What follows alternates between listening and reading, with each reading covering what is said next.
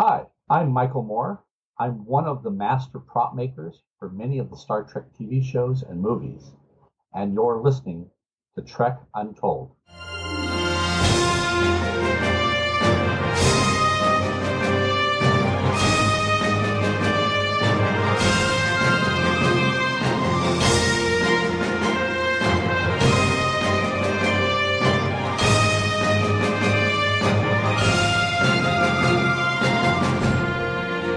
Hello and welcome to Trek Untold, the Star Trek podcast that goes beyond the stars. I'm your host, Matthew Kaplowitz. The objective of Trek Untold has always been to celebrate those people who have contributed to Star Trek, but whose work does not get the same spotlight as the people in the opening credits. So far, these past 8 episodes have all been about performers. That would be character actors, stunt performers, and a voiceover actor.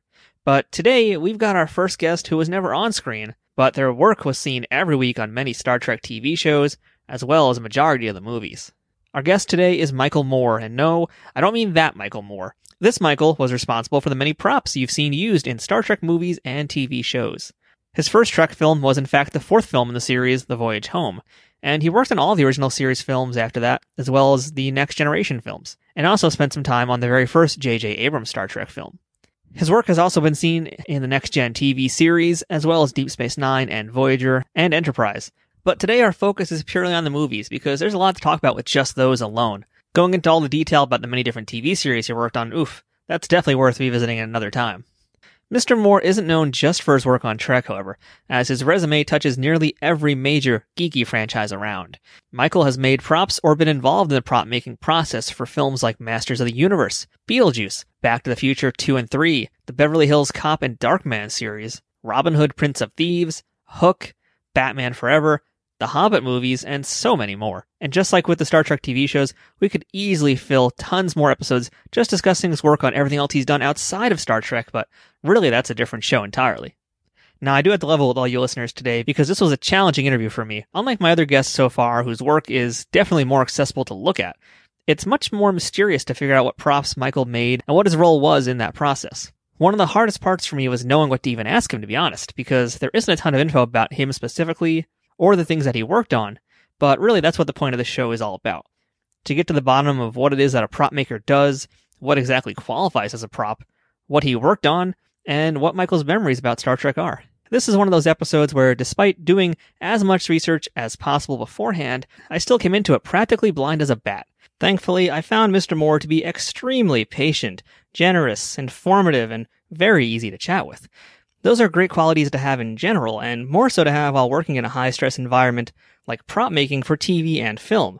So if you've ever wanted to learn anything about how props are made, and what even qualifies as a prop, and that might sound silly, but you're going to be surprised to find out what actually is or isn't when it comes to Star Trek, then this episode is going to be a real eye-opener for you. And before we begin this week's show, I wanted to update you guys on some news, unrelated to this week's guest. Trek Untold just launched their merchandise store on Teespring, and we've got shirts, stickers, tote bags, mugs, and a whole bunch more. If you want to take a peek, go ahead and visit teespring.com/stores/trekuntold, or check out our social media pages, of course, because we'll have some listings over there for it. We've got 2 designs up right now. One of them is the main logo for the show, which you've seen across all the various platforms you're listening to, as well as the badge logo that we use, the round one, that you see on all of our social media. I'm going to be making more designs to add in the coming weeks, so stay tuned, of course, to our social media channels to hear all about those. Before we begin this episode, I'd like to remind you to follow us on Facebook, Twitter, and Instagram at Trek Untold, all one word, no spaces. You can also support our show by visiting patreon.com/trekuntold. If you're already following us or offering us your support, thank you for your help. Most of all, if you can't support us financially, please make sure to subscribe to the podcast and leave us a rating and review on iTunes or wherever you're listening to the show. This helps more people find out about the show and helps spread awareness of Trek Untold. I'd also like to make a quick shout out to our friends at Triple Fiction Productions, who make some great 3D printed Star Trek inspired products for toys and people, but you'll hear more about them a little bit later on. Now, without further ado, let's beam up this week's guest. Computer, access interview file. Affirmative. Initiating program.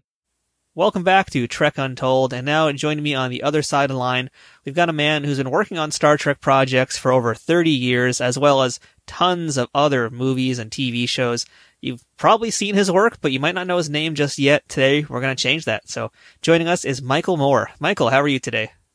Oh, I'm fine. Let's get going. Let's answer all the questions that everybody wants to know. Yeah, oh yeah, exactly. As I was just telling you before, I'm pretty ignorant about a lot of what it is that prop makers do, and I'm sure a lot of listeners as well. They might have some ideas, but I think there's a lot of things they don't understand. There's probably some confusion about things as well. So I'm hoping we can really break down what it is that you do as a prop master and prop maker on all these shows and films you've worked on. But again, today our focus is going to be on just the Star Trek movies, and there's plenty to talk about with just those. So let's go ahead and dive on in. And I'd like to ask you the first question I ask all my guests, and that's, what is your earliest memory of Star Trek? That would be the original series with Shatner, and I was alive way back then. So as far as that, I used to watch it with my father, who really would not say that he was into science fiction, but he kind of liked it. So it was a good experience back then, because it was really the only show, except for the really late show movies and stuff with all the, Empire of the Ants type of thing and all the 50s movies. So the original series is the first point that I got into science fiction even. So tell us a little bit about where you grew up, who your parents were, and what little Michael wanted to be when he grew up. Well, okay, so I was born in Richmond, Virginia, and then at the ripe old age of 2, my parents decided to move our entire family to Los Angeles.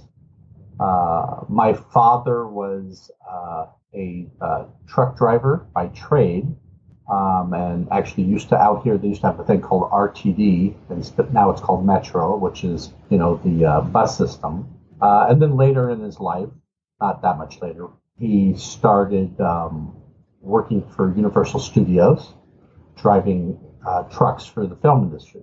My mother was a housewife, and all the normal things that your mother takes care of, which is a lot. My original lifelong dream was I was going to work in special effects makeup.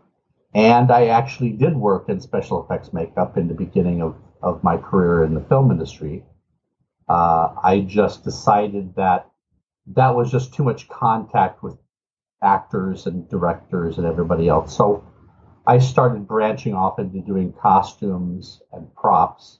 But no matter what, no matter where you are in the industry, you're still going to be interacting with all those people anyway. It's just different degrees. So basically, like one of my first films I worked on was Reanimator and Troll and a bunch of other stuff, the Roger Corman films. Just like a lot of people who were out here in Los Angeles. I started off, like everybody else. That's really interesting that at a young age, even, you were thinking about doing makeup and behind the scenes work and special effects. What really drew you towards that? Well, my favorite movie actually was War of the Worlds, and then Forbidden Planet. So it really wasn't, I wasn't really drawn at that point to doing makeup and stuff like that. It was more into the science fiction, and I just loved the look of a lot of things in those movies. And I was fascinated by, how can they make a model float through the air and then suddenly have, laser beams and stuff coming out of the, on the Martian war machine out of the top or out of the side pieces and stuff. I think I saw an interview that you did on your YouTube channel, Propology, in fact, where you talked about how growing up you built a lot of models and that kind of thing. Did you ever see yourself doing like model work for films and TV, or how did that kind of affect what you were doing and wanted to do? Well, it gave me a foundation on understanding, when you're building models, as far as model kits, but there's a structure and a reason why things are built the way they are. So that was helping me understand that. But I was always building something in my garage. I mean, basically, when I was younger in elementary school, when my parents would ask me what I want for Christmas or my birthday, I was always going, oh, well, I'd like some tools. So even at that age, I was asking because my father liked to tinker around with stuff. Later on in life, he was making furniture and stuff for the family and things like that. But basically, I like working with my hands. So understanding how a model kit goes together. I always got frustrated though with those. I basically ended up just going, oh, okay, whatever. I'm going to build it my way then. If it isn't working, I'm going to build it my way. And that kind of started the idea of kit bashing before it was called kit bashing. I would start making, instead of making it a Chevy, I would start taking and putting parts in wherever I wanted or I thought it was looking, the way I envisioned it rather than it's not a car anymore, it's a spaceship. Things like that. So what was your first professional gig in Hollywood to do, I guess, in this case, any kind of makeup work or special effects work or prop work? Well, believe it or not, my first gig was I was working, going in on weekends, like Friday afternoons and weekends, to a company called CPC, who did the Pillsbury Doughboy commercials, the Snuggle toilet bath stuff, toilet paper and stuff like that, all these different commercials. And I came in just to mess around and to help them out wherever they wanted me to do it. So my first venture into actually doing something physically for a film and or television was making Carnation condensed milk fly through the air as it's rotating, it's flying for a commercial in Mexico for the condensed milk. Huh. And then right after that, we were also doing Universal Studios was just revamping their studio tour. And with that same group, I ended up helping install the Buck Rogers part of the tour, doing some of the wiring on the inside and what have you, So there's a lot of stuff that I did here and there that I'm probably not even remembering. Oh, there's a lot to remember. Oh yeah, there is because once again, in some cases when you're starting out, you could be working on 10 different shows in the same day because you're making this part for that part of that show and that part for that show. So it just depends.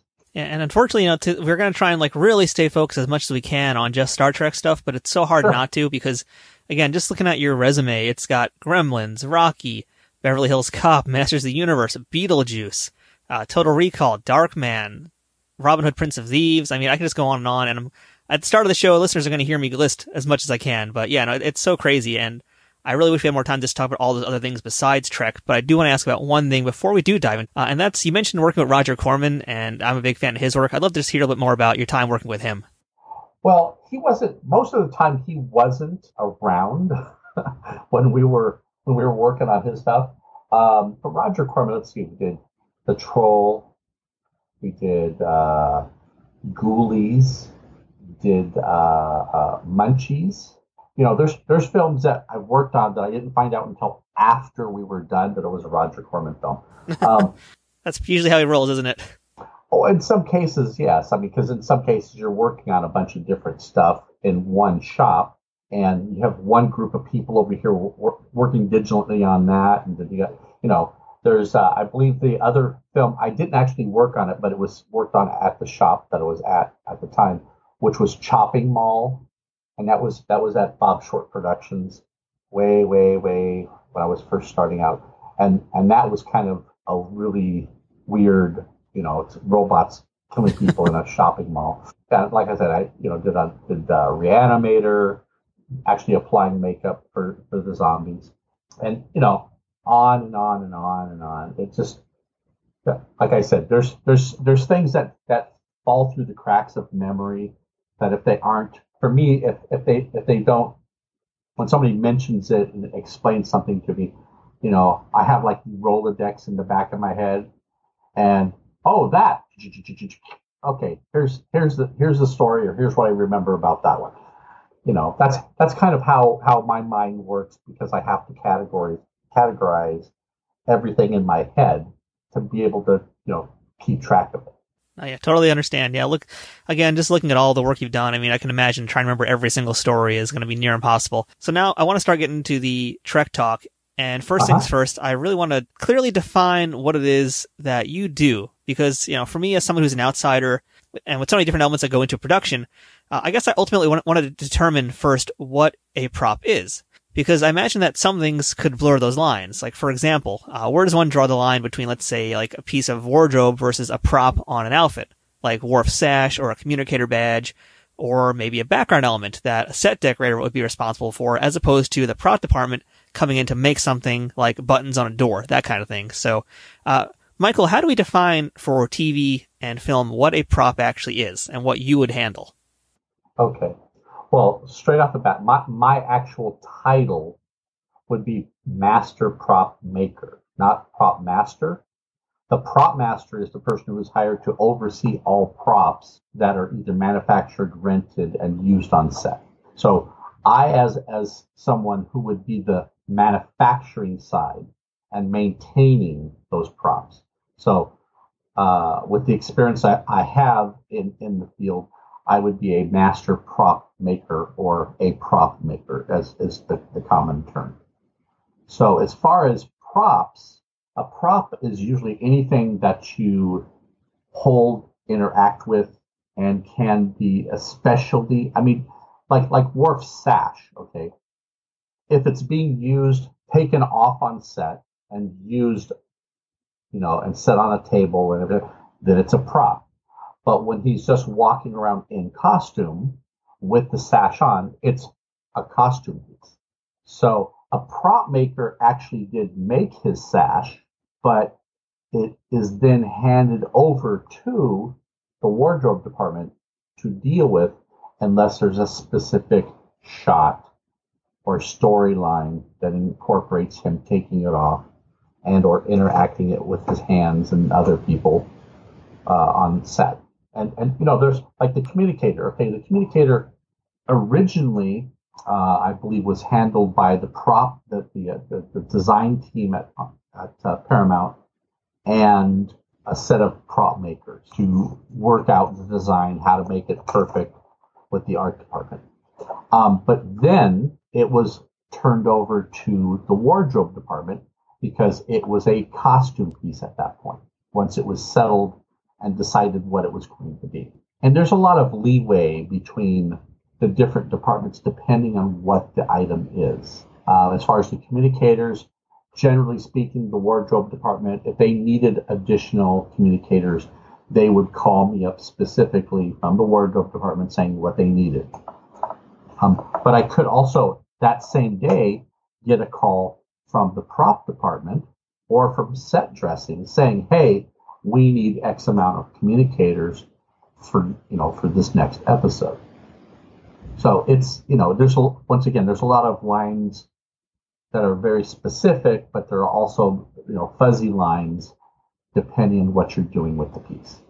Yeah, for sure. It seems like it. And I think that's going to be basically the story of me today, is me trying to stumble through this interview and think about what actually is a prop, what you'd be working on versus something that isn't. So hopefully I don't make too many dumb mistakes and ask too many dumb questions, but the day is early. We'll see.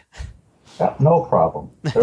There are no dumb questions, just dumb answers. I don't think I'm going to get any of those from you today. I think they're all going to be really great to hear. To kind of paraphrase what you're saying, it sounds like that, and as most people know, making a TV show, making a movie, it's a very collaborative process with a lot of crossover between departments.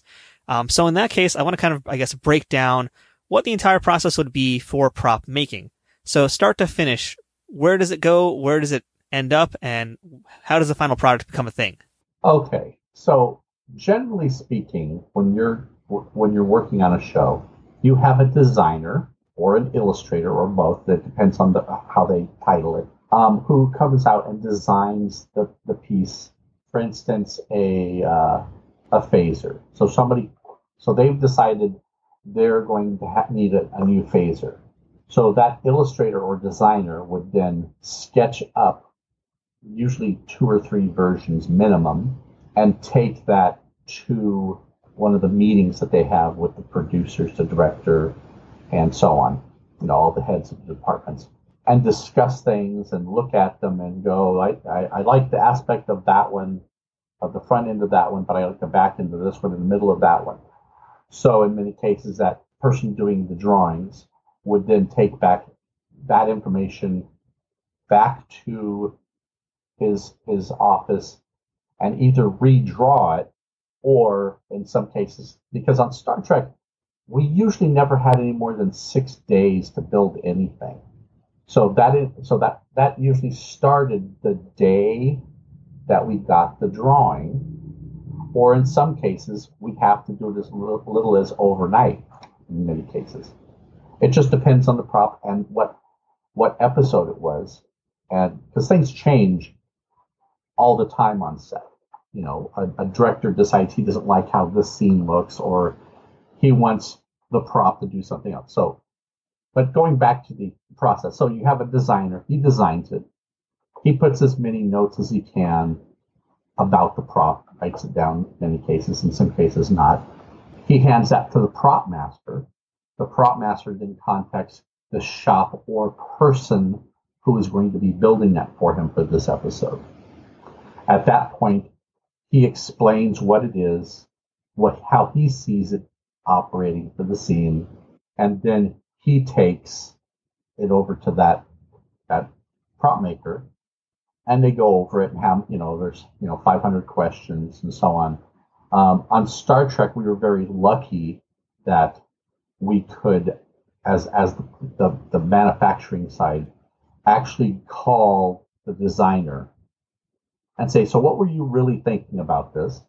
Because in some cases, when you're dealing with the prop master who's thinking about 500 other things, will give you the Reader's Digest version of what it is and what it needs to do. In many cases, we had set guidelines for different races in Star Trek. We had color schemes, we had design elements, and so on. So our relationships with the prop master is if you have any other questions regarding design aspects, give the designer a call and work it out with him. Once that's done, we would make up the master, because there really wasn't time to make up a prototype and then go into a bunch of changes and everything else on Star Trek. In the early years of Next Generation, there was a little bit more talking going on, but as time went on, we were trusted a lot more. As far as, since we've already been working on the show for so many years, we understand the aesthetics and the color schemes and so on. And once again, talking to the designer made it very, very simple to get it to where they wanted it.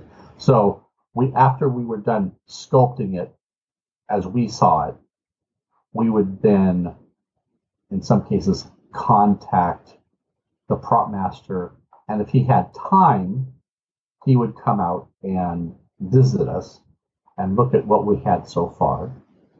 But most of the time, his schedule didn't allow that. So, and there wasn't like the internet, so you couldn't just take a picture of it and send it over the internet or over your phone, really. Because, once again, phones were just cell phones were just really starting to really pick up steam because of Star Trek. And back then, the average cell phone weighed about 35 pounds and was as big as your head. Yes, but just the battery pack, yes. So basically, we would just, we would make the part, decide what we were going to do with it based on how many copies they needed for the episode. So in some cases, some of the pieces we would create would be a one and only ever piece. So you would make it, you would finish it, put your lights and stuff into it, and send it to set, and that's the last time you'd ever see it. Other pieces where they'd go, oh, this is the main weapon of the Bajorans, so we're going to need, 20 or 30 of these, we're going to need, and as things go on in the series, we're going to need more, as things go. So we would end up making sure that we had the master sculpture of the piece so that we could make more copies of it later. And then, of course, once the shows are done, most props and everybody who's seen Star Trek is like, hey, and they're on Voyager, ring, hey, isn't that the prop from Next Generation? And it is, because 90% of all the props from Next Generation went to DS9. And then Voyager started up, and so they divvied up, some of those props that they had taken from Next Gen and a few from DS9 as it was starting out, and put them into Voyager. It's the reason why, the question is, well, why do they have these phasers, in the whatever quadrant it is on Voyager? And, the excuse we always give is, well, all the designs for everything is in the computer, and they have with the replicator, you can make all that stuff. So anyone who's in Starfleet can, make their ship, retro if they wanted to. I like that answer. But generally that's it. Once we were done with it, making the pieces, we would deliver them the set. And as I said, it could be anywhere from overnight to 6 days, because we only had an 8-day shooting schedule for each episode. Yeah, I heard it was pretty common for you to actually be on the set like almost every day delivering a new batch of props. Oh, yes. And in some cases, babysitting the props there. All right, so let's jump into our first Star Trek film that you worked on. That's Star Trek IV, The Voyage Home, which was released in 1986. So, Michael, can you tell us how you ended up working on Star Trek IV? Well, it was basically, and to be honest with you, I don't even remember exactly what it was that I was working on. It was probably sanding something before it went to paint. I just don't, I honestly don't remember on that particular film. I mean, my clear recollection of stuff as far as films started in Generations. Okay. And I don't know why anything from Generations back as far as films are concerned, that I don't really remember anything that I worked on. As far as Next Generation, DS9 Voyager, I could probably tell you what anything and everything was, because for some reason that's locked into my brain. And from Generations forward, it's all locked in my brain. I don't know, maybe I hit my head one day or something and lost some of it. But in general, and once again, like I said, the way my brain works is, it's the Rolodex. So unless I am looking at something and go, oh, yeah, that thing right there, yeah. Well, that was made out of this, and it becomes one of those, I guess it's I get to choose, pick and choose what I remember and what I don't. I don't know, because once again, I did not work on every single prop, right, in the films out or on the shows. In many cases, for the shows, I was like the shop foreman for a lot of that stuff, as well as possibly, in many cases, the owner and one of the guys in the shop working on stuff. Right. But for certain pieces, I can go over and tell you how certain things were made, whether I made it or not, because I was supervising that particular project. Because once again, when we're doing, like on Next Generation, we may have 12 things to build, and there's 4 people building it all. So in some cases, like, you're taking those 2, you're taking those 2, you're taking that, you're taking those 3, whatever it is, So it's, like I said, I am a cog in the mechanism to produce Star Trek. All right, well, let's see if we can jog your memory a little bit with just some general thoughts about the movies and your Sure. time working on them. And if we can, if we have stories about specific props, we'll definitely get them out of you somehow. By hook or by crook, we'll find them, Michael. Uh-huh. But so Star Trek 4, I guess your first time again, you must have just been very excited to just be working on a Star Trek movie, period. Like, when you first got the prop and you saw that it was a Star Trek thing, did your eyes just light up? At that point in my life, I was kind of excited about working on anything. And I love making things.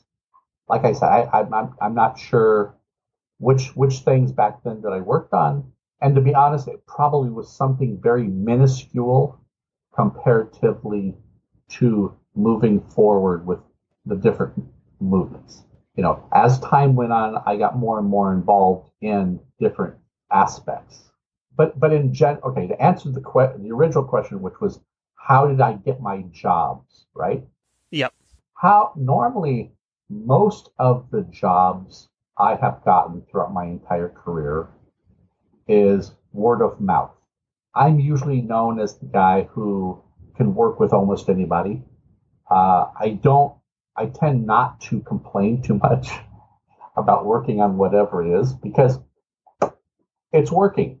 I'm working on a show. So what the prop master or art director has their vision, I'm there to facilitate their vision coming true. Most of the work I've gotten throughout my entire career has been word of mouth from other people I've worked with. And, usually after I'm already working on a show, is when they'll go, hey, do you have a portfolio we can look at?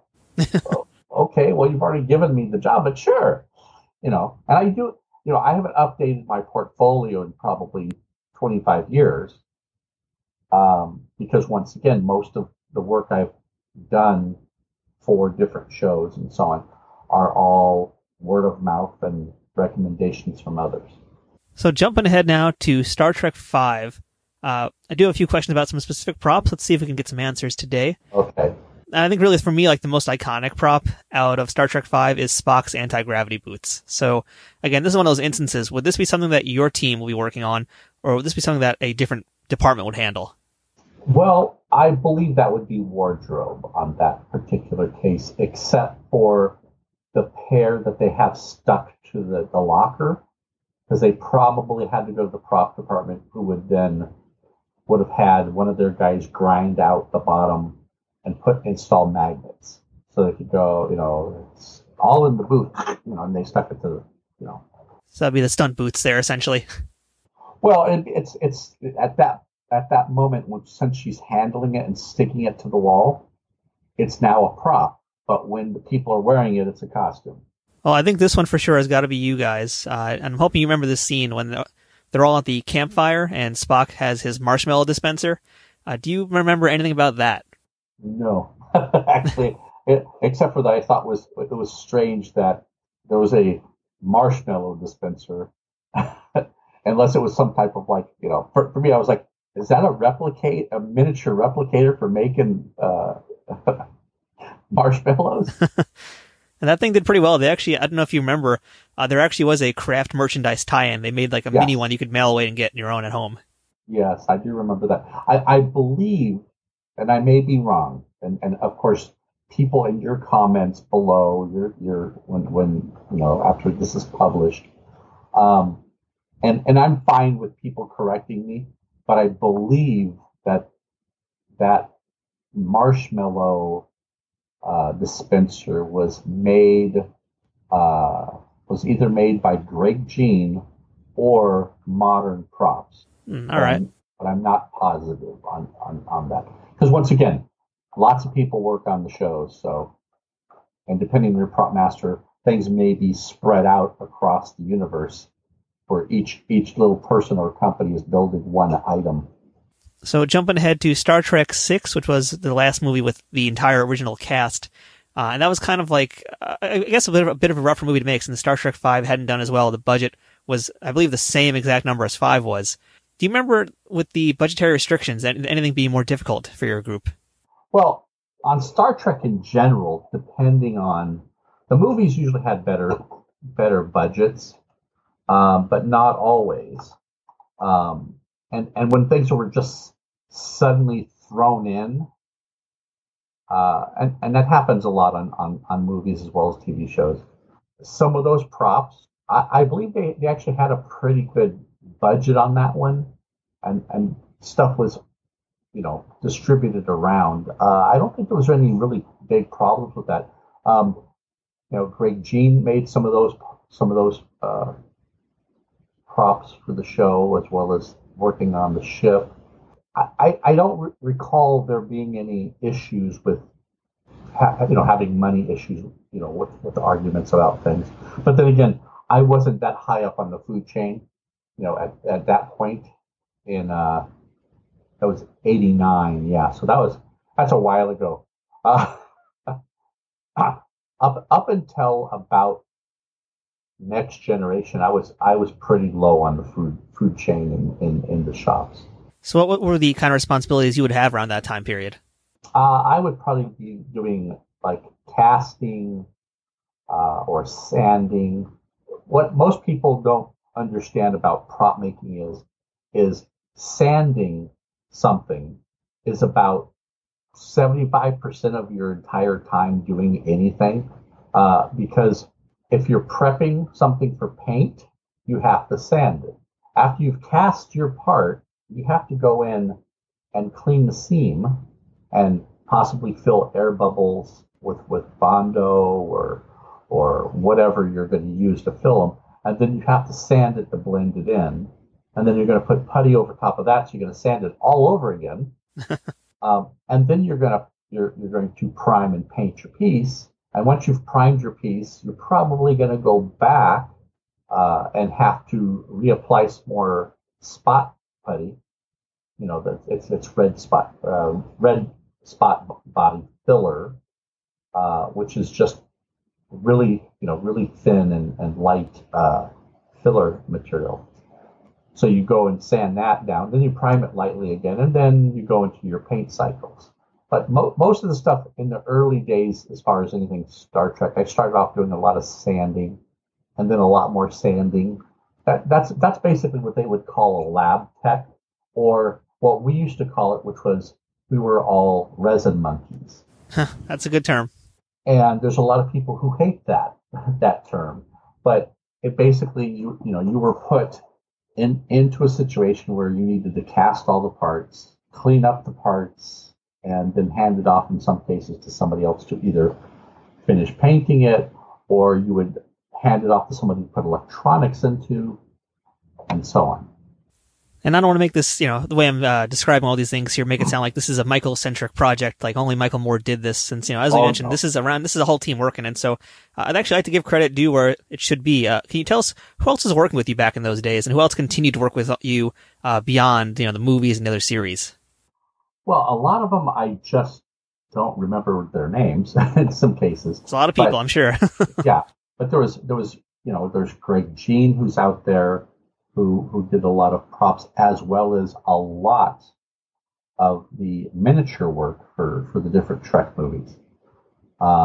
There is Max Cervantes. There is Bear Burge, Wendell Phillips, Scott Brodeen, Bob Mannion, Steve Horch. It's just, the list goes on and on and on and on and on. And right now, a lot of them aren't really hitting me in the head for coming up with them. I'll basically, as we go through this, I'll probably drop in other names as they come up. There's just so many people who are involved in each and every one of these films. And once again, different shops with a different set of crew members working on specific things. Trek Untold will return momentarily. Trek Untold is brought to you by Triple Fiction Productions. If you're a Star Trek cosplayer looking for props, or a toy collector looking to spice up your shelves, Triple Fiction Productions has you covered. Triple Fiction Productions produces affordable and unique 3D printed Trek-inspired products from the original series, Next Generation, Deep Space Nine, Voyager, Enterprise, and the movies. You can expect the same amount of care and attention to detail in any of the items in their catalog, whether it's a prop replica for use in a fan film, or a part of a cosplay, or accessories and playsets for figures from Playmates, Migos, or Diamond Select. Own your very own tricorder or phaser rifle with working lights, the bridge of the Enterprise E for your Playmates figures, or any other item from countless species and ships from the Star Trek universe. All products are 3D printed in the USA and are constantly evolving and improving based on fan feedback. To learn more about their products, visit them at triple-fictionproductions.net or on Facebook at facebook.com/triplefictionproductions. Triple Fiction Productions, taking Star Trek where no 3D printer has gone before.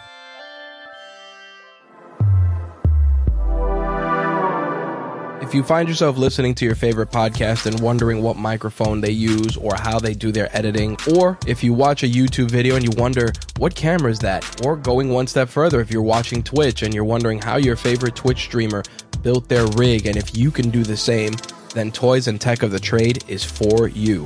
Toys and Tech of the Trade is an interview series where we sit down with content creators, entrepreneurs, and discuss the gadgets and gear that they use to create their content and run their businesses. We use toys in a broad sense, meaning the stuff that just puts a smile on your face, whether it's action figures to something a little bit more complex like musical instruments, cars. You'd be surprised what people consider their toys.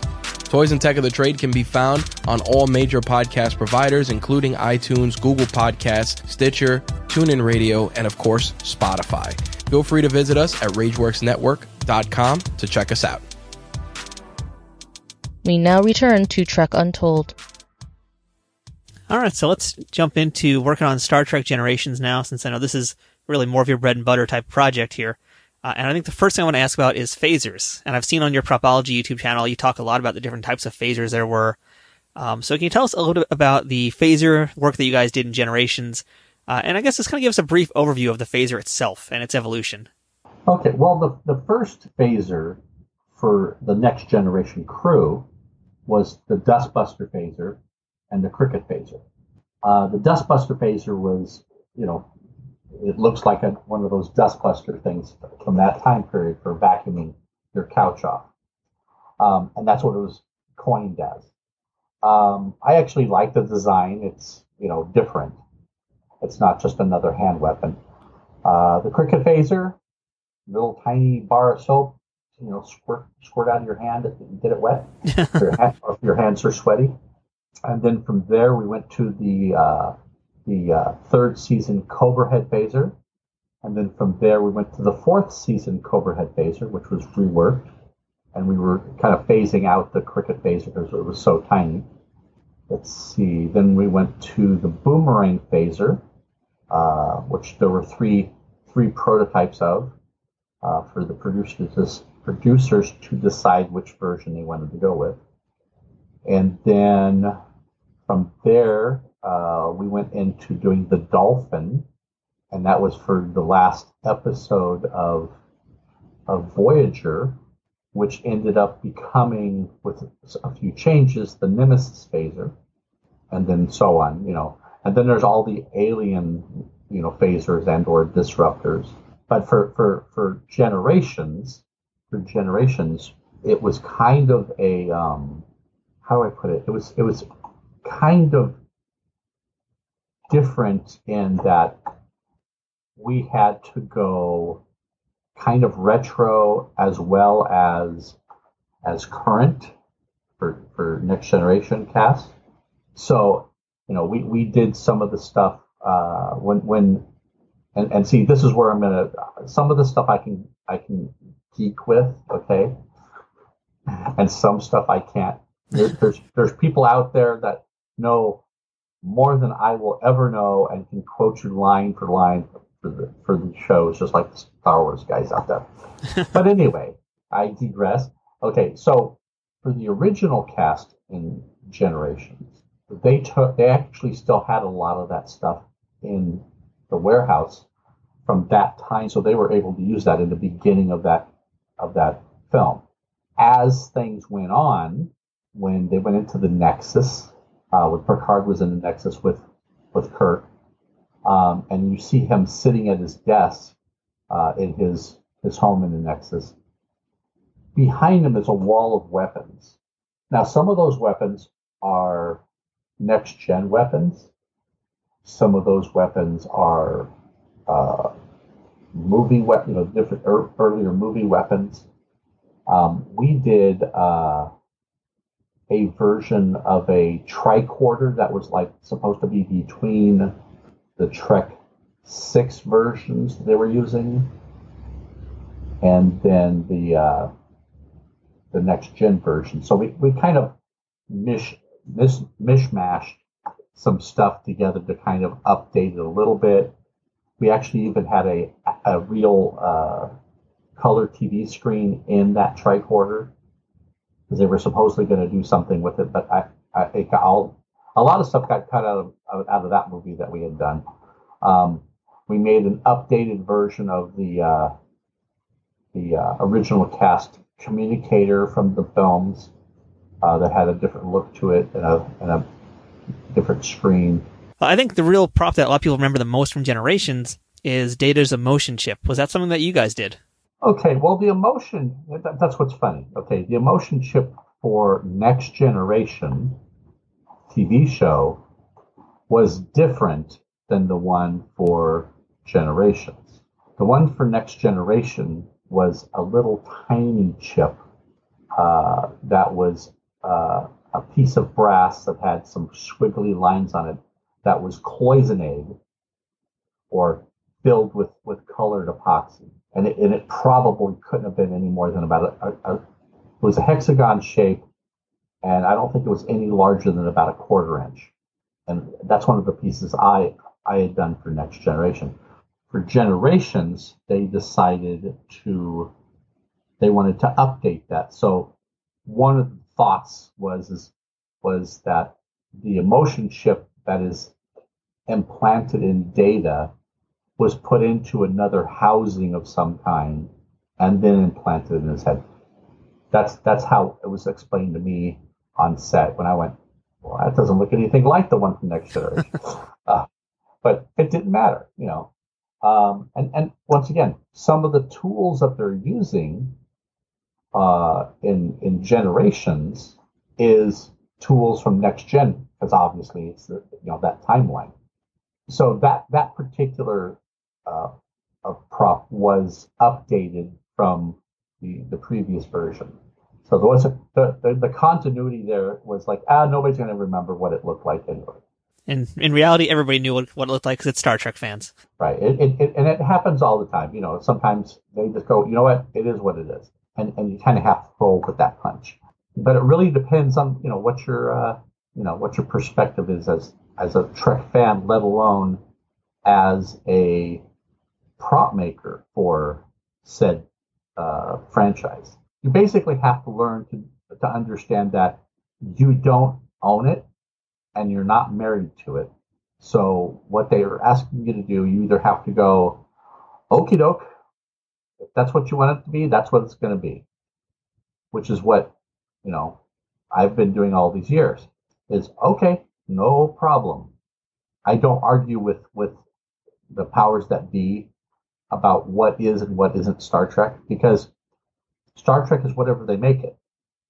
From my point of view, I look at every single series and basically every incarnation of Star Trek is its own series. Whether it connects to the other ones, I try and accept them and enjoy them for what they are as that particular version.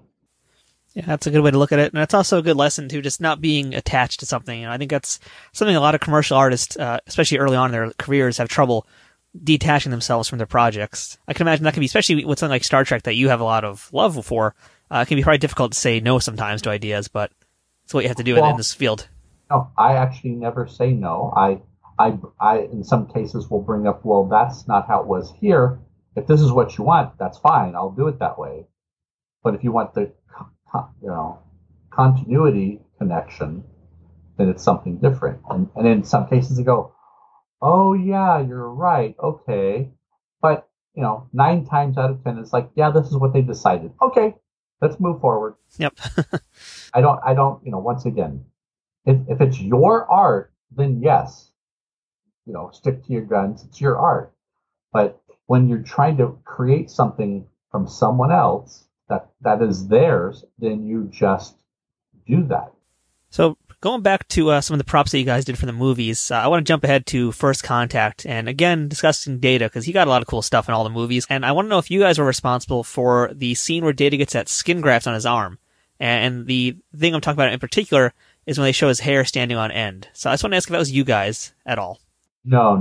That was makeup, the makeup department, and the actual special effects department. Because I don't remember. I remember talking to somebody about that, whether that was CGI showing the hairs go up, and I believe it was, but I don't remember exactly what the conversation ended in. Yeah. That's still a very impressive effect, though. I think that still holds up to today. Oh yeah, no, I really did like that whole that particular movie was an amazing rendition of Star Trek. So what are some of the standout props that you remember working on for First Contact? Well, let's see. The functional hero boomerang phasers, 3 different versions of the phaser rifles, all the different tricorders we made for it, all the Federation tricorders, the Mark 9s and the Mark 10s. And then, of course, there's we did the Mycolith that Worf has, that he cuts off the Borg's arm with and then ties up his suit so it doesn't leak anymore. Did your team work on any of the Borg pieces at all? Not on First Contact that I recall. Well, the one Borg part that we did work on was, if you recall, when Picard is digging in the Borg to take out the communicator out of his. The Borg basically had a communicator on his chest, which was one of the original communicators that had electronics in it. As it was an exploded one, and then he digs into the chest to get I think it was called the transponder or something, which was a cigarette lighter with lights in it and dressed up. From what I remember, I don't remember if we made that particular piece. I do remember us making the communicator that was exploded from being assimilated. How often would you guys make something from scratch versus repurposing or kit bashing something that already existed? It depended on the design that we were given. In some cases, some of the designers would go, "Hey, this gave me an inspiration. It's this," and then you go, "Oh, okay." And then in some cases, we would go out and buy it and go, "Oh, this is too small for us to work with," and then we would recreate it larger within, with our own twist to it, within the realm of the how it's supposed to look. So around the time that Star Trek Insurrection came out, I believe you also started HMS Productions with Steve Horch. Is that correct? Yes. Yeah. We had already started. We had started working on Voyager at that time when Insurrection came around. So what made you want to jump out and make your own business? Well, in some cases you get restless working at the same place with the same people sometimes. For me, I think it was mainly that it was time for me to move on from the shop I was at, and more of like, well, I'm going to make a name for myself. Well, I already had the name for myself. It didn't matter where I was at. It's. I think it was mainly that it just, it was just time for me to move on, because I've worked at a lot of different shops over the years, and Star Trek has followed me from shop to shop, and in some cases it's coming to me through just the wardrobe department until other people find out that I'm outside of the shop that we were working at. So it was just time for me to go. All right, and I know you and Steve Horch worked together on Insurrection, and so I'm kind of curious what you remember from working on that film, since that one, it seemed like it's a lot more rural kind of props, if you will, instead of more of the futuristic stuff that we'd see on screen in other Star Trek movies. For Insurrection, obviously we were making, doing some of the phaser rifles and the phasers, doing a few things here and there on as far as that's concerned, and tricorders, because that's all the staples, throughout all the different series anyway. That's where the cohesive portion of it is. Yep. But we were also doing some of the tools for the medical bay for the sonas.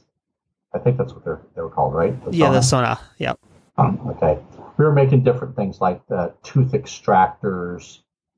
There's just a lot of weird, like the little pair of pliers, and stuff like that. We made the Sona pads, big ones, small ones. We even had to custom make little mirrors that were in the shape of the Sona pad, but in miniature. Who was the main? I can barely pronounce his name. It's like Yeah, Murray Abraham. Oh yeah, we can just say that if you want. You can just say F. Murray Abraham if you want to just do that. Yeah. And was it like Rufio or Rufo or something like that? Yeah, something like that. I always okay. Rufio's anyway, from Hook. That's a different movie entirely. So Mr. Abrams, during a scene where they've stretched his face again, he has like this little mirror to see what he looks like. That was a throw-in scene that, I should be able to look at myself in a mirror. Oh, okay, so we're going to make a futuristic mirror, which was fine. So one of the things I remember the most about Insurrection is Worf's bazooka, and it's like one of the weirdest Star Trek weapons I think I've seen. Did you guys work on that one? No, that actually was a different shop. As well as we also didn't do the Sona weapon, the actual pistol or the rifle. Later on, we had to recreate them for some exhibitions and so on. But other than that, those particular pieces we did not make. So moving ahead to Star Trek Nemesis, the last of the next-gen movies, I think that's probably like the only Trek movie that has a poster that actually has a prop in it. And that's Shinzon's dagger, which is very critical to the plot of the movie. And it's also a really cool scene when we first meet him where he cuts his hand open to give some blood to be tested. Did you guys work on Shinzon's dagger? No, that actually was a store. I shouldn't say store-bought. What I should say is that's a Gil Hibbins knife that was one of his standard knives that he was selling at the time. That the blade had been on the Hero had been heated up and it blued and just all of those colors. I don't know if you could actually see it in the film. I don't remember, but basically the design color changes on the blade stuff were then later created on other copies of it with paint. But that particular knife was actually a Gil Hibbins knife. I had heard in that movie that the director wanted things to be a little bit more realistic and darker toned. And I believe the prop master in that movie was Russell Bobbitt. Do you remember him talking about that affecting any of the stuff that you guys did? No, actually. At the time for Nemesis, we didn't get any scripts or anything like that when we were doing stuff for Russell Bobbitt. Basically, Russell came to us with specific props he wanted us to build, and or repair, and or change, and that's what we did. It's interesting that on that film, some of them have a few different props, but a lot, once again, a lot of it's all the standardized stuff that we always use, for the Next Generation cast. I mean, one of the props that was very specific for Nemesis was they wanted a tricorder. Instead of having all the red, yellow, and blue lights on it, they just wanted them all white lights, which was kind of strange, but we were like, okay, whatever you want to do, it's not our show. When it comes to making props, I know normally, you're kind of given instructions or a blueprint. Well, no, it's usually a 3/4 view drawing, and you have to go from there. You usually don't get any blueprints anymore. Okay. Well, I guess my question is, do you guys get any scripts to look at all typically, or is that kept like really hush-hush? Well, it depends. See, on a film, most of the information on the films I get directly from the prop master and from, if I'm allowed to talk to the designer, then I will talk to the designer to understand more about what it needs to do and so on. And in some cases, like, okay, what race is it? Because for me, working on the shows as long as I want to know what race it is so that I can make the correct aesthetic choices based on the designs that the designer's currently doing. Because, since this was the Remans instead of the Romulans, there were completely different design elements involved in it. So it kind of makes it's kind of interesting in that regard, is that so since it was the Remans and not the Romulans, they could go in any direction they wanted to. And for me, in some cases, their costume was more spectacular than the normal Romulans. Yeah. And the design element was definitely more toward in a different direction. So you continued working in Star Trek on all the series as well, and again, that's going to be a whole other episode if you're willing to do that with us. But I do want to jump ahead because I believe you also did some work on the J.J. Abrams Star Trek film. Is that correct? Correct. Yes. On the what we did for that particular show was we were asked to come down to look at. Originally, we were looking at possibly doing the Kelvin phaser, but that day that we came down, he had already ended up talking to another group about doing it, and so we didn't end up doing that. But we did end up doing the medical tricorder that they use exclusively in the medical lab, except for a doctor walked by with one in the corridor at one point, as well as we also did the med scanner, which was kind of a nod to the original series scanner. It was just much longer and had a spinning head on it. We also did the light up pads when Uhura, when they get the word that there's a problem with the Romulans in that universe, trying to destroy one of the planets, or I forgot what planet it was originally. There's one of the, I don't know if he was a petty officer or whoever, he's reading off names off of a clear pad, and her goes, "No, I'm on your ship with you, Spock." Basically, those clear pads are what we had built, as well as in the background, way in the background, you see people running around with these oddly shaped looking pads, which they call them pads. I have no idea what they actually were, but they were interestingly strange. And they were just big, bulky pieces that had some flashing lights on and stuff that they wanted for something busy in the background. So across all the movies that you've worked on in Star Trek, what would you say is your favorite piece that you've worked on? And what would be, let's say, I don't want to say the worst, but what would be the one that caused you the most problems to deal with? Okay, now you're talking about in the films. Just the films, yep. Okay, films.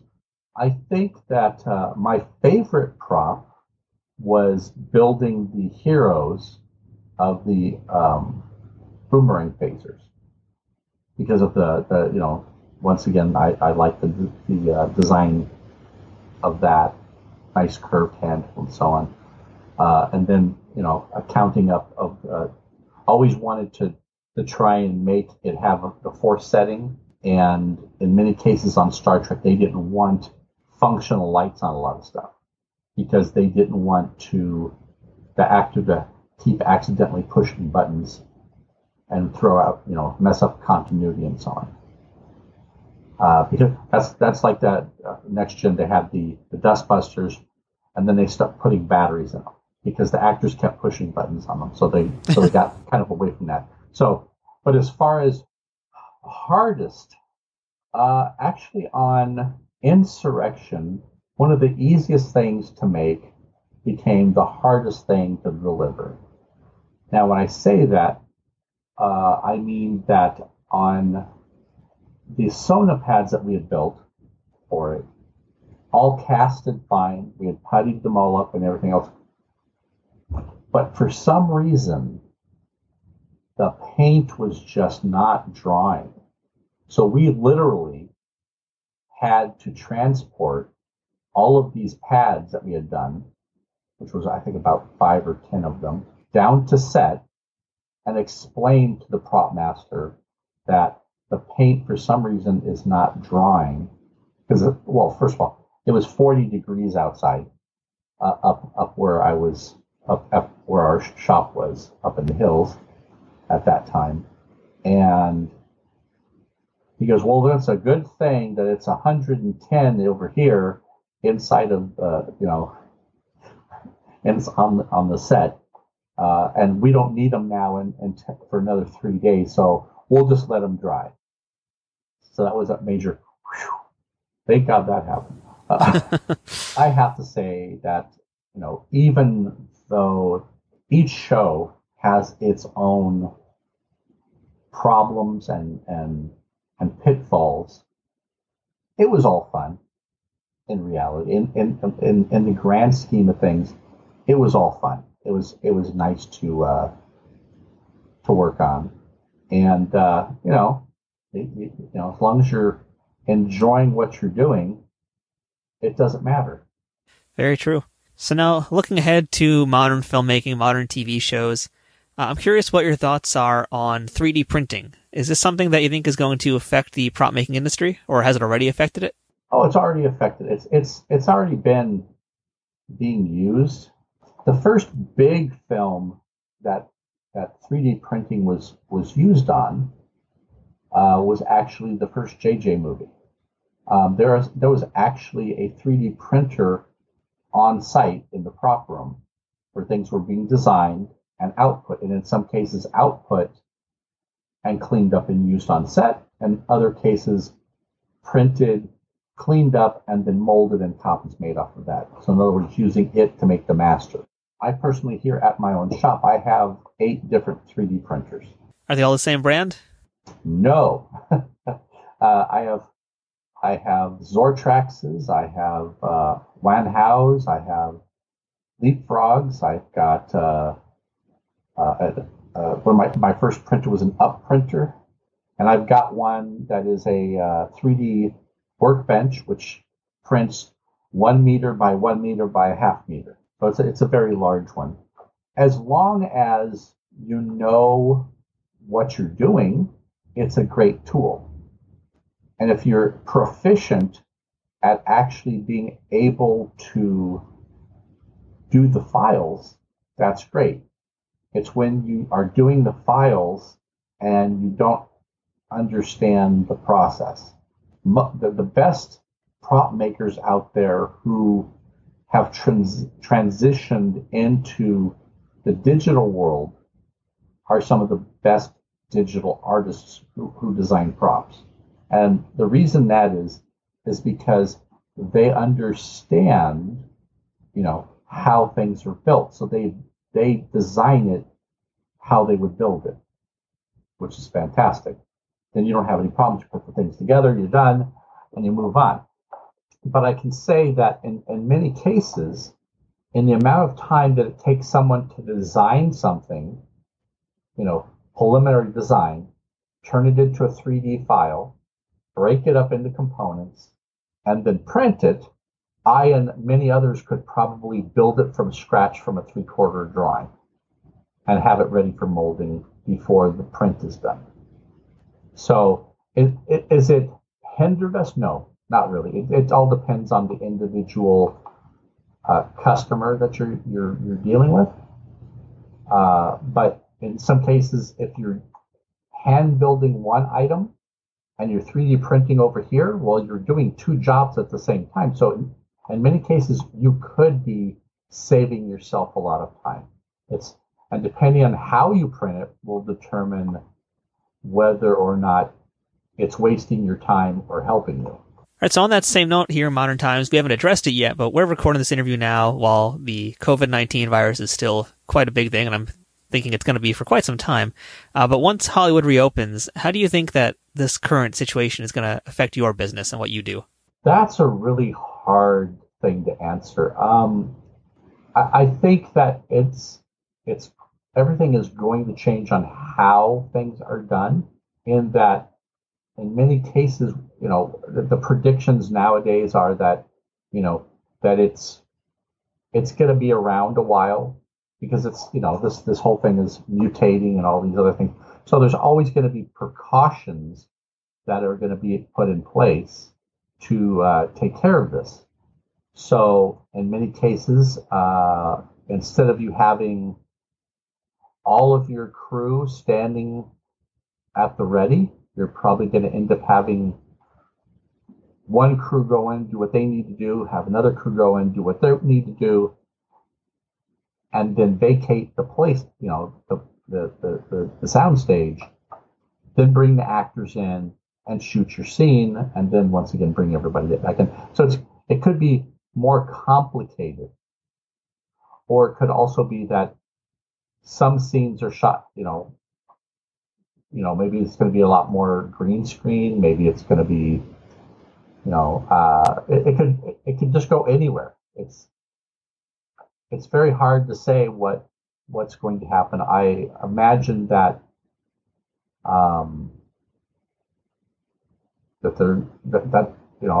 my guess is that some of these production companies are going to be moving out of California, and that they're going to be opening up in technically in the middle of nowhere. So there's not as many people around always, because in the middle of a city you've got millions of people.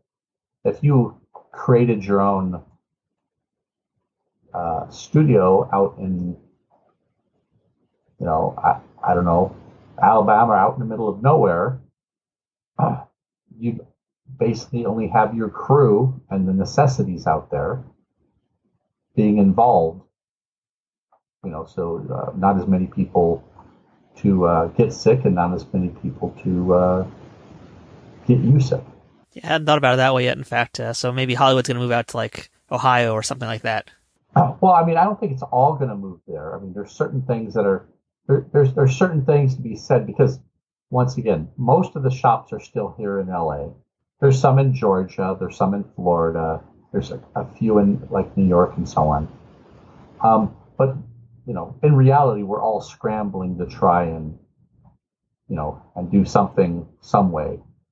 So for me, any TV show or movie that wants me involved in it, I'm generally speaking like sure, but I'm also involved in doing toy prototyping and collectibles, doing prototyping for collectible products, toys, whatever comes through my door is kind of my attitude, over the past 20 years, is that I just need to keep things open and going, and we'll see what the future brings. The film business is not going to go away in any reality, because there's always going to be some type of entertainment field that you're still going to have human interaction with. Very true.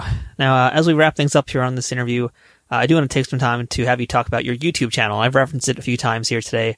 That's called Propology. Can you tell us a little bit about what you're doing over there?